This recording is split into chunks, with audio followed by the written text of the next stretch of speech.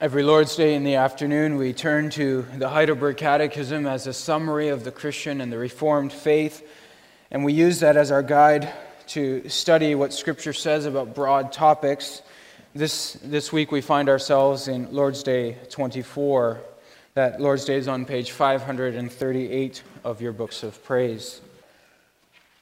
Lord's Day 24, this builds right off of Lord's Day 23, which says that we are saved through Christ without any merit of our own. And so question 62 asks, but why can our good works not be our righteousness before God, or at least part of it?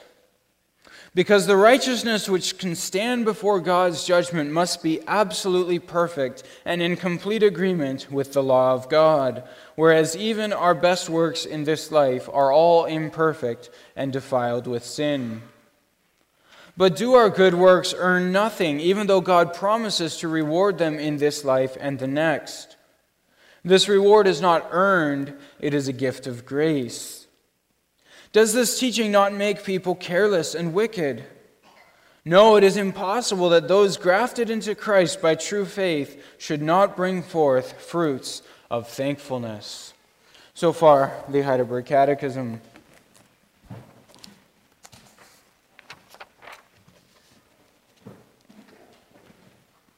Brothers and sisters in our Lord Jesus Christ, as I mentioned, this Lord's Day 23, builds off of what was said in Lord's Day, we're in Lord's Day 24. This builds off of what was said in Lord's Day 23.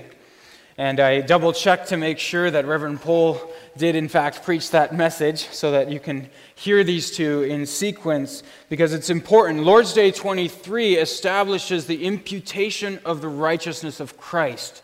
I'm going to assume that Reverend Pohl used that phrase.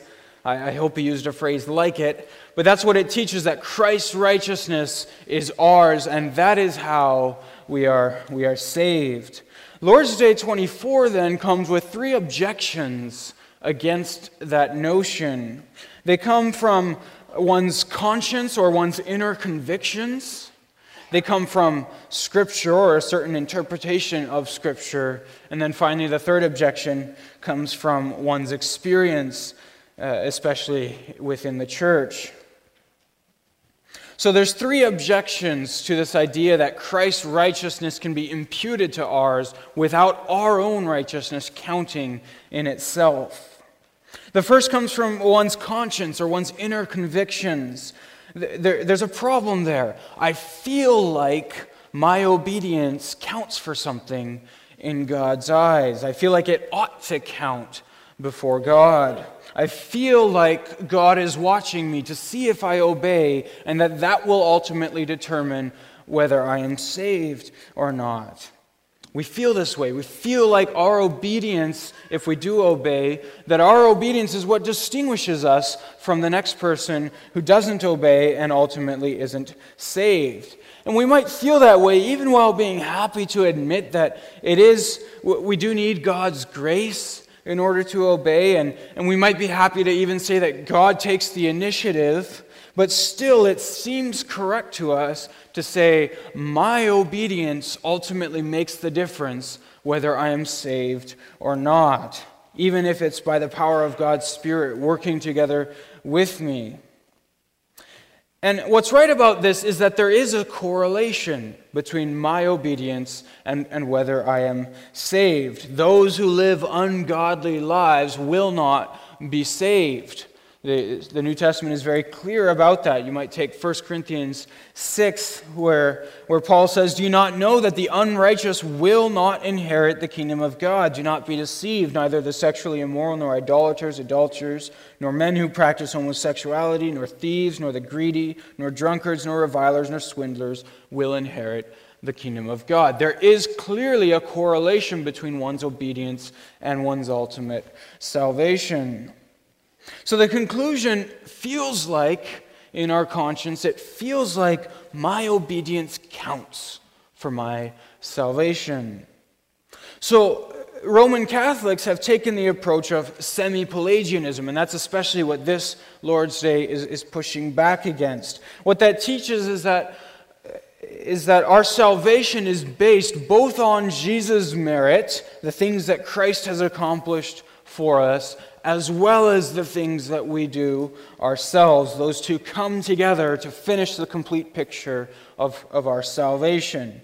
And they would say God's Spirit works together with our will. That's true. We even confess that in the canons of Dort. To produce the fruits of righteousness. That's true. And that ultimately determines whether we are saved. And that's where the error lies. That our righteousness, even though it's supported by Christ's Spirit, produces our salvation. Therein lies the error.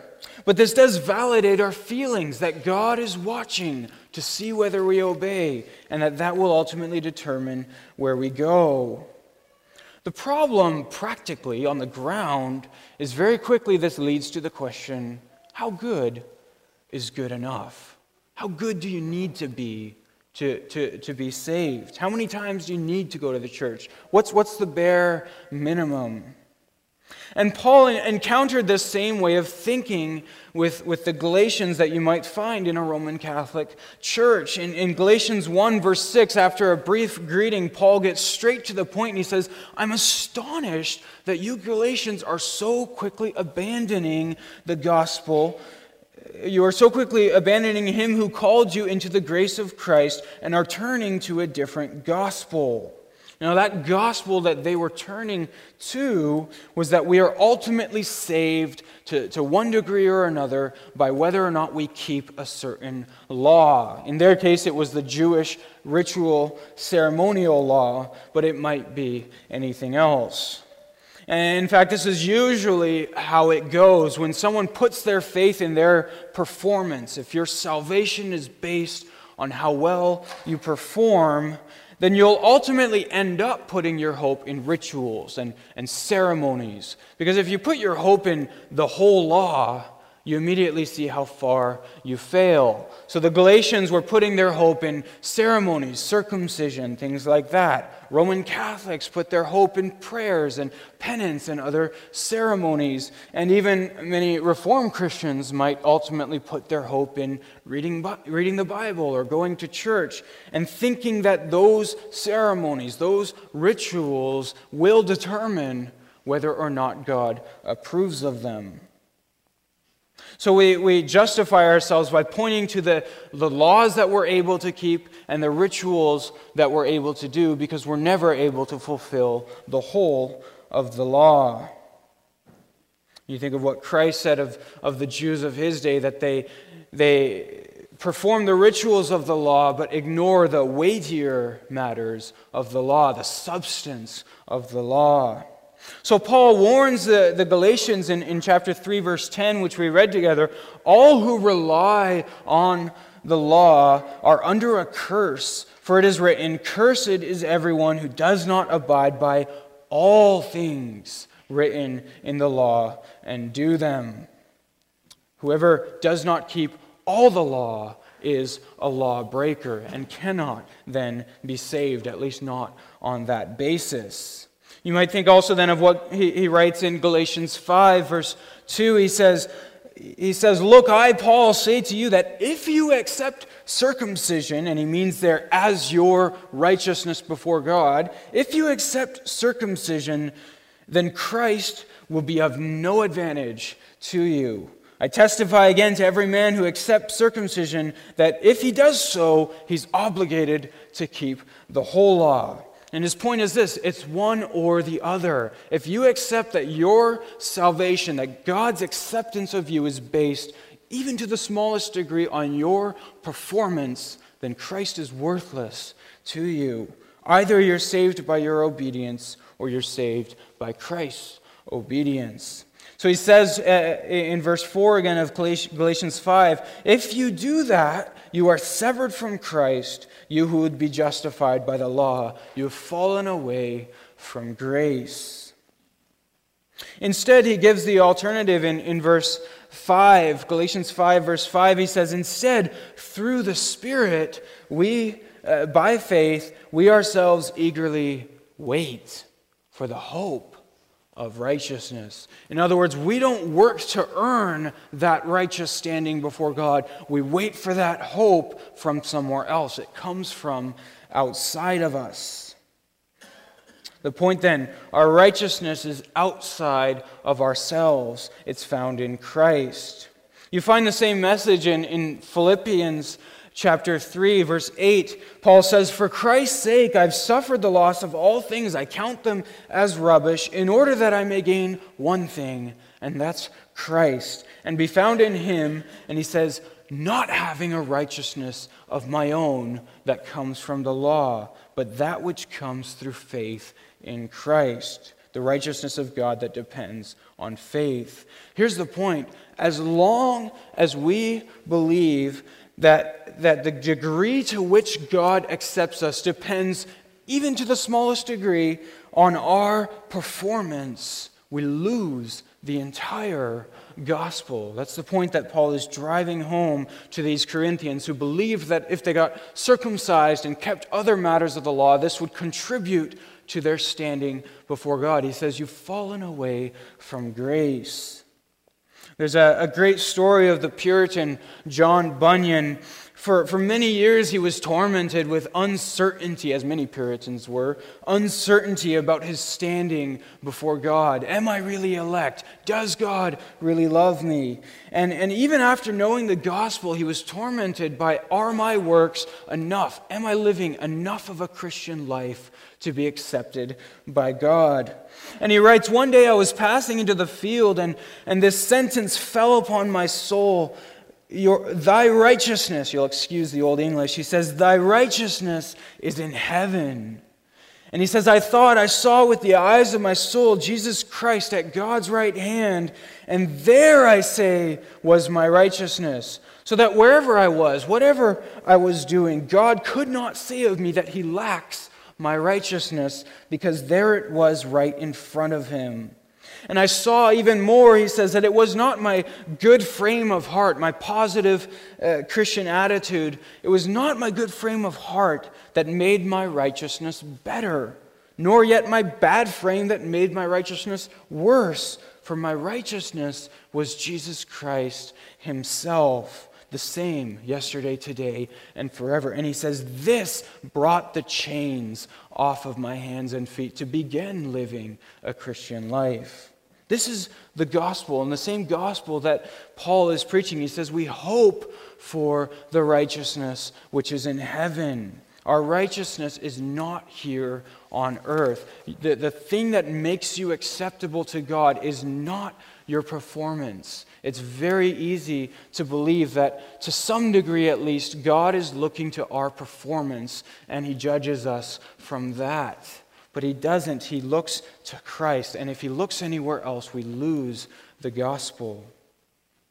Now, if you go back to Galatians 5, some people might point to the next verse. He says, so going back to verse 5, he says, through the Spirit, eagerly wait for the hope of righteousness by faith. For in Christ Jesus, neither circumcision nor uncircumcision avails anything, but faith working through love. And some might say, well, he still says that faith needs to be working through love. So isn't that love still counting towards our obedience and counting then towards our salvation? Is it fair to say, for example, we're saved by an obedient faith, or we're saved by a faith that obeys or a faith that loves? Well, Paul would say, and it's very clear from Galatians, if you mean that it's that obedience that saves you, then no. Otherwise, your righteousness isn't in heaven. If the goal of that love is to earn your salvation, is it really even love? That's not Paul's point, of course, at all. Paul's point is that faith will work through love. What spurs me on in my pursuit of righteousness? Is it to earn my standing before God? Well, there's no gospel there. But is it love that flows out of faith? That's how the gospel works. Christ saves me, and I love him, and that love changes my life. So that's the objection, first of all, from one's conscience. We feel that our obedience earns us at least some standing before God, but it destroys the gospel. The second objection comes from Scripture itself. Some would say, well, sure, but doesn't God say that He rewards our works? A good example might be in Romans chapter 1. Feel free to turn there with me. Romans 1, verse 6. It's worded very, very strongly.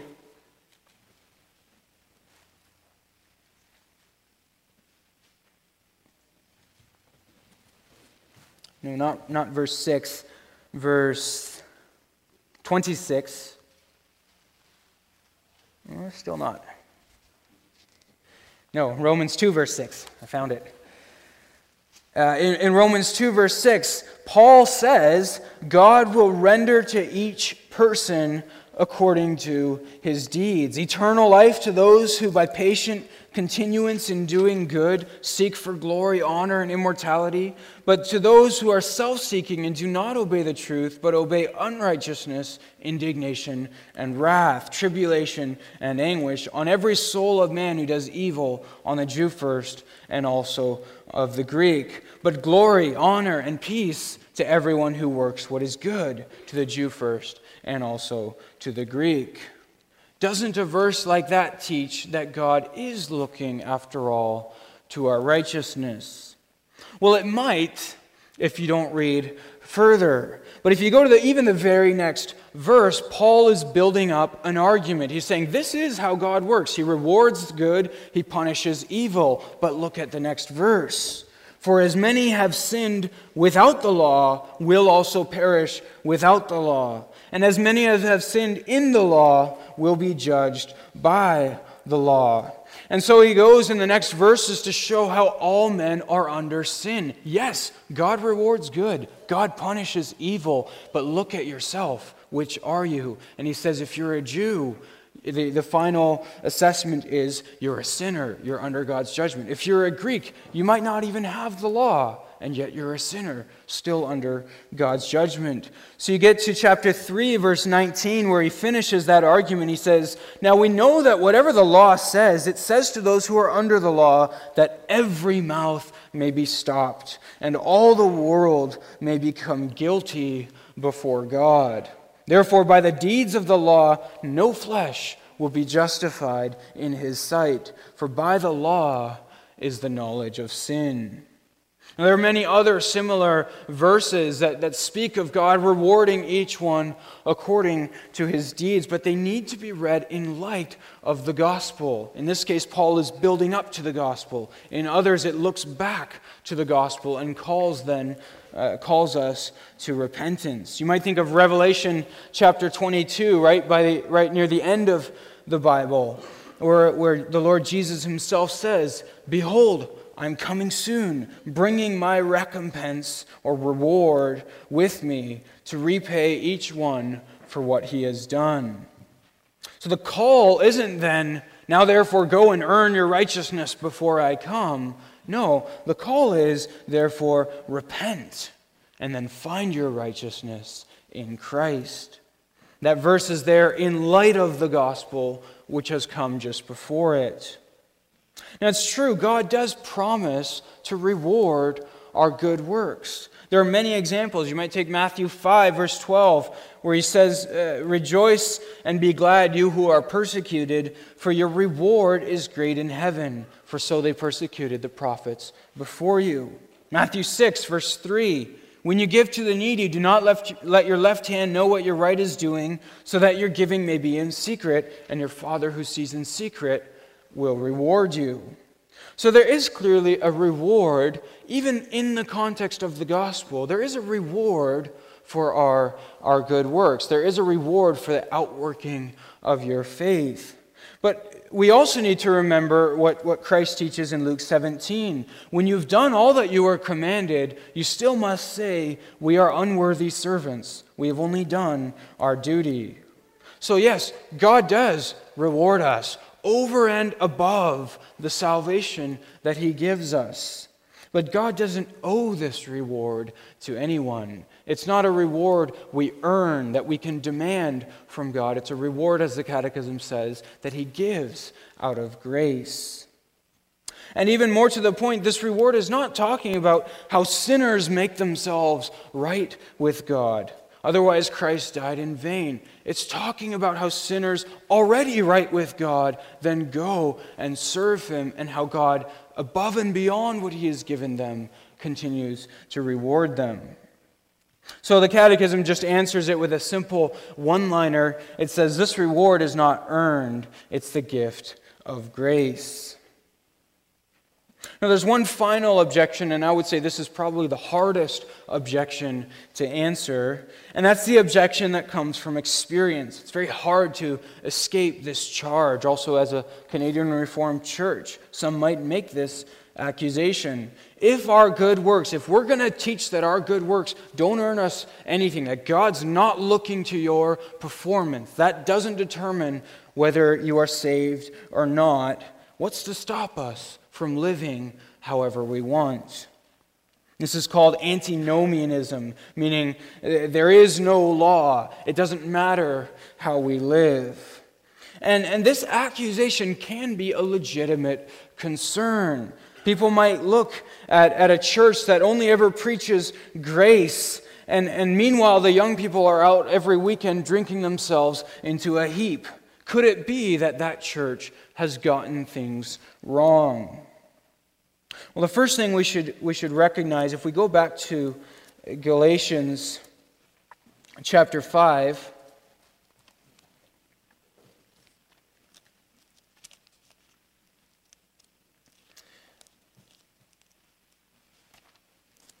the first thing we should recognize is this is not only a Canadian Reformed problem. In fact, it's a problem that Paul himself confronted.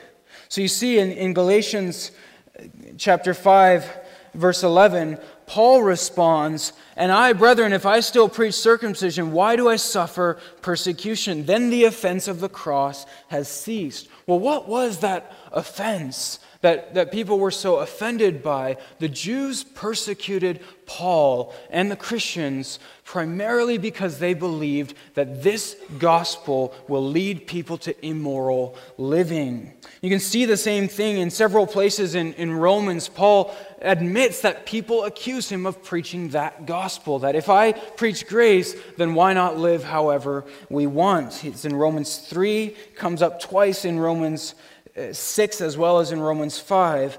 And Paul continually was up against that same accusation. So it should be an indicator to us in a Canadian Reformed church that in fact we've rightly understood Paul's gospel if people are accusing us of this potential consequence. If no one accuses us of this possibility, then that might mean we actually got the gospel wrong because they accused Paul of the same possibility. Now you might say, okay, but isn't there some truth in that accusation?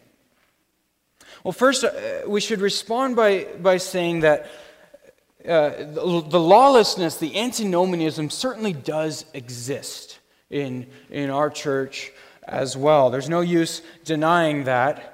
But it can never be a result of overemphasizing grace. Some people will say it like that. The problem is the pastor preaches grace too much. He overemphasizes grace. And if you think about that, what would the pastor do instead? Should he preach half grace and half works? The problem is never overemphasizing the truth, though it might be underemphasizing other truths. So that's not at all how Paul responds. He says, well, don't preach grace too much and then you won't have this problem. Instead, he responds in Galatians 5, verse 13. He says, "For you, brethren, have been called to liberty, only do not use that liberty as an opportunity for the flesh." And then he goes on, and you see in verse 16, he says, "Instead, I say, walk in the Spirit, and you shall not fulfill the lust of the flesh." And he speaks about that struggle between the Spirit and the flesh. And then finally he finishes in verse 21. He says, the works, he lists the works of the flesh, and he says, just as I told you in the time past, those who practice such things will not inherit the kingdom of God. So Paul does acknowledge that that response is a reality, but he also says those people will not be saved. So you might ask, well, how do we put it together then? Doesn't our obedience count after all for our salvation? How do you put this together in a way that then doesn't undermine the gospel? Well, jump ahead with me once more to verse 24, where Paul finally finishes. He says, those who are Christ's have, now notice the past tense, those who belong to Christ have crucified the works of the flesh with its passions and desires. If we live by the Spirit, then let us also walk in the Spirit. So brothers and sisters, there's no question that antinomianism, living however you want, certainly does exist in Canadian Reformed churches. There's no use denying that. And the reality is, we preachers share a certain measure of the guilt for that. It's fair to say that the warnings of verse 21 all the way through 25 haven't been emphasized like they ought to be. We preachers have been responsible, as well as parents and elders and other leaders in the church. But the solution as pastors or parents or elders is not to stop preaching the gospel and to start preaching works. Instead, it's to call one another to prove that they belong to Christ. As Paul says, those who belong to Christ have already crucified the flesh and its works. If you belong to Christ, your life is a battle against sin. If your life isn't a battle against sin, it's an indicator you don't belong to Christ. Your performance, your battle against sin is not what saves you. Belonging to Christ is what saves you. But your life is the indicator of whether or not you do in fact belong to Christ. So we should call one another to prove that we do in fact belong to Him. The Catechism uses the image of a branch being grafted onto a tree. It's a common biblical metaphor, and we might think of what the Lord Jesus says in John 15. He says, I am the vine, you are the branches. Whoever abides in me and I in him, he it is that bears much fruit. For apart from me you can do nothing. You might think of also what Christ taught in Matthew 7. A healthy tree cannot bear bad fruit, nor can a diseased tree bear good fruit. You can tell a tree by its fruit. Now that needs to be taught in our churches by elders, by parents, by pastors from the pulpit. It's faith that ties me to Christ's righteousness, but such a faith must work through love as proof of the fact that it's tied and rooted in Christ. So my obedience to God, my love for God, is the evidence of belonging to Christ. You might think of also what Peter says in 1 Peter 1. It's a very interesting commandment he gives to his readers. He says, make your calling and election a sure thing. Make your election sure. And we can't force God to elect us. That's an obvious contradiction. But he says, make it clear that God has elected you. And on the final day, it will be clear whether or not you are elect. Your obedience, your love for God is the evidence of your election. And we can't put our human responsibility and God's sovereignty together in a way that logically satisfies us. But we can take the commandment to prove that we belong to Christ. And on the final day, we can look back and say, yes, there's the evidence that Christ was working in me. That's why James also speaks very strongly of faith needing to be supplied by works. He says, faith without works is dead. But now, brothers and sisters, that warning that's certainly there in Galatians, he's very, very explicit and even harsher than we might want to be to his congregation. That warning cannot ever exist without the gospel. And that gospel needs to be pure and simple and plain if you turn from your sin to Christ and confess your sins and embrace Christ as your salvation, you will be saved. There's no mysterious experiential dimension that we should be striving after as some special assurance that the gospel is true for us. It's that plain and simple. Turn from your sin, turn to Christ, you will be saved. We should never undermine that gospel for the sake of warning others to obey. That promise is that plain and simple. You might think of what the Lord Jesus says in the Gospel of John. He says, all whom the Father gives to me will come to me, and whoever comes to me, I will never cast out. Christ will not cast out those who come to him, and they do not need to look for a special sign, a special feeling of assurance that they do indeed belong. Believe the gospel and then live it out. So that promise of the gospel should never be undermined, even for the sake of spurring one another on to obedience. It's the gospel that changes us. We don't achieve Christ's righteousness for him. We don't change first and fix up our lives first, and then once it's all cleaned up, go to Christ to be saved. Because we never will clean our lives up without the gospel. We'll either lie to ourselves that we've succeeded when in fact we haven't, or we'll despair and give up altogether. Change flows out of the gospel. It's knowing that my righteousness is not here, but in Christ, in heaven, that frees me to live for Christ. Think again of what John Bunyan said. When he realized that his righteousness was before God in Christ, not here in his performance, then the shackles finally fell off of his arms and feet. The reality is, the more I grow in holiness, the more I will see how much, in fact, I fail to be the person that God is calling me to be. And so a performance-based gospel is no gospel at all. We need to cling to Christ first, and the obedience must follow from that. From the gospel, from that point of view, we wage war against our sin.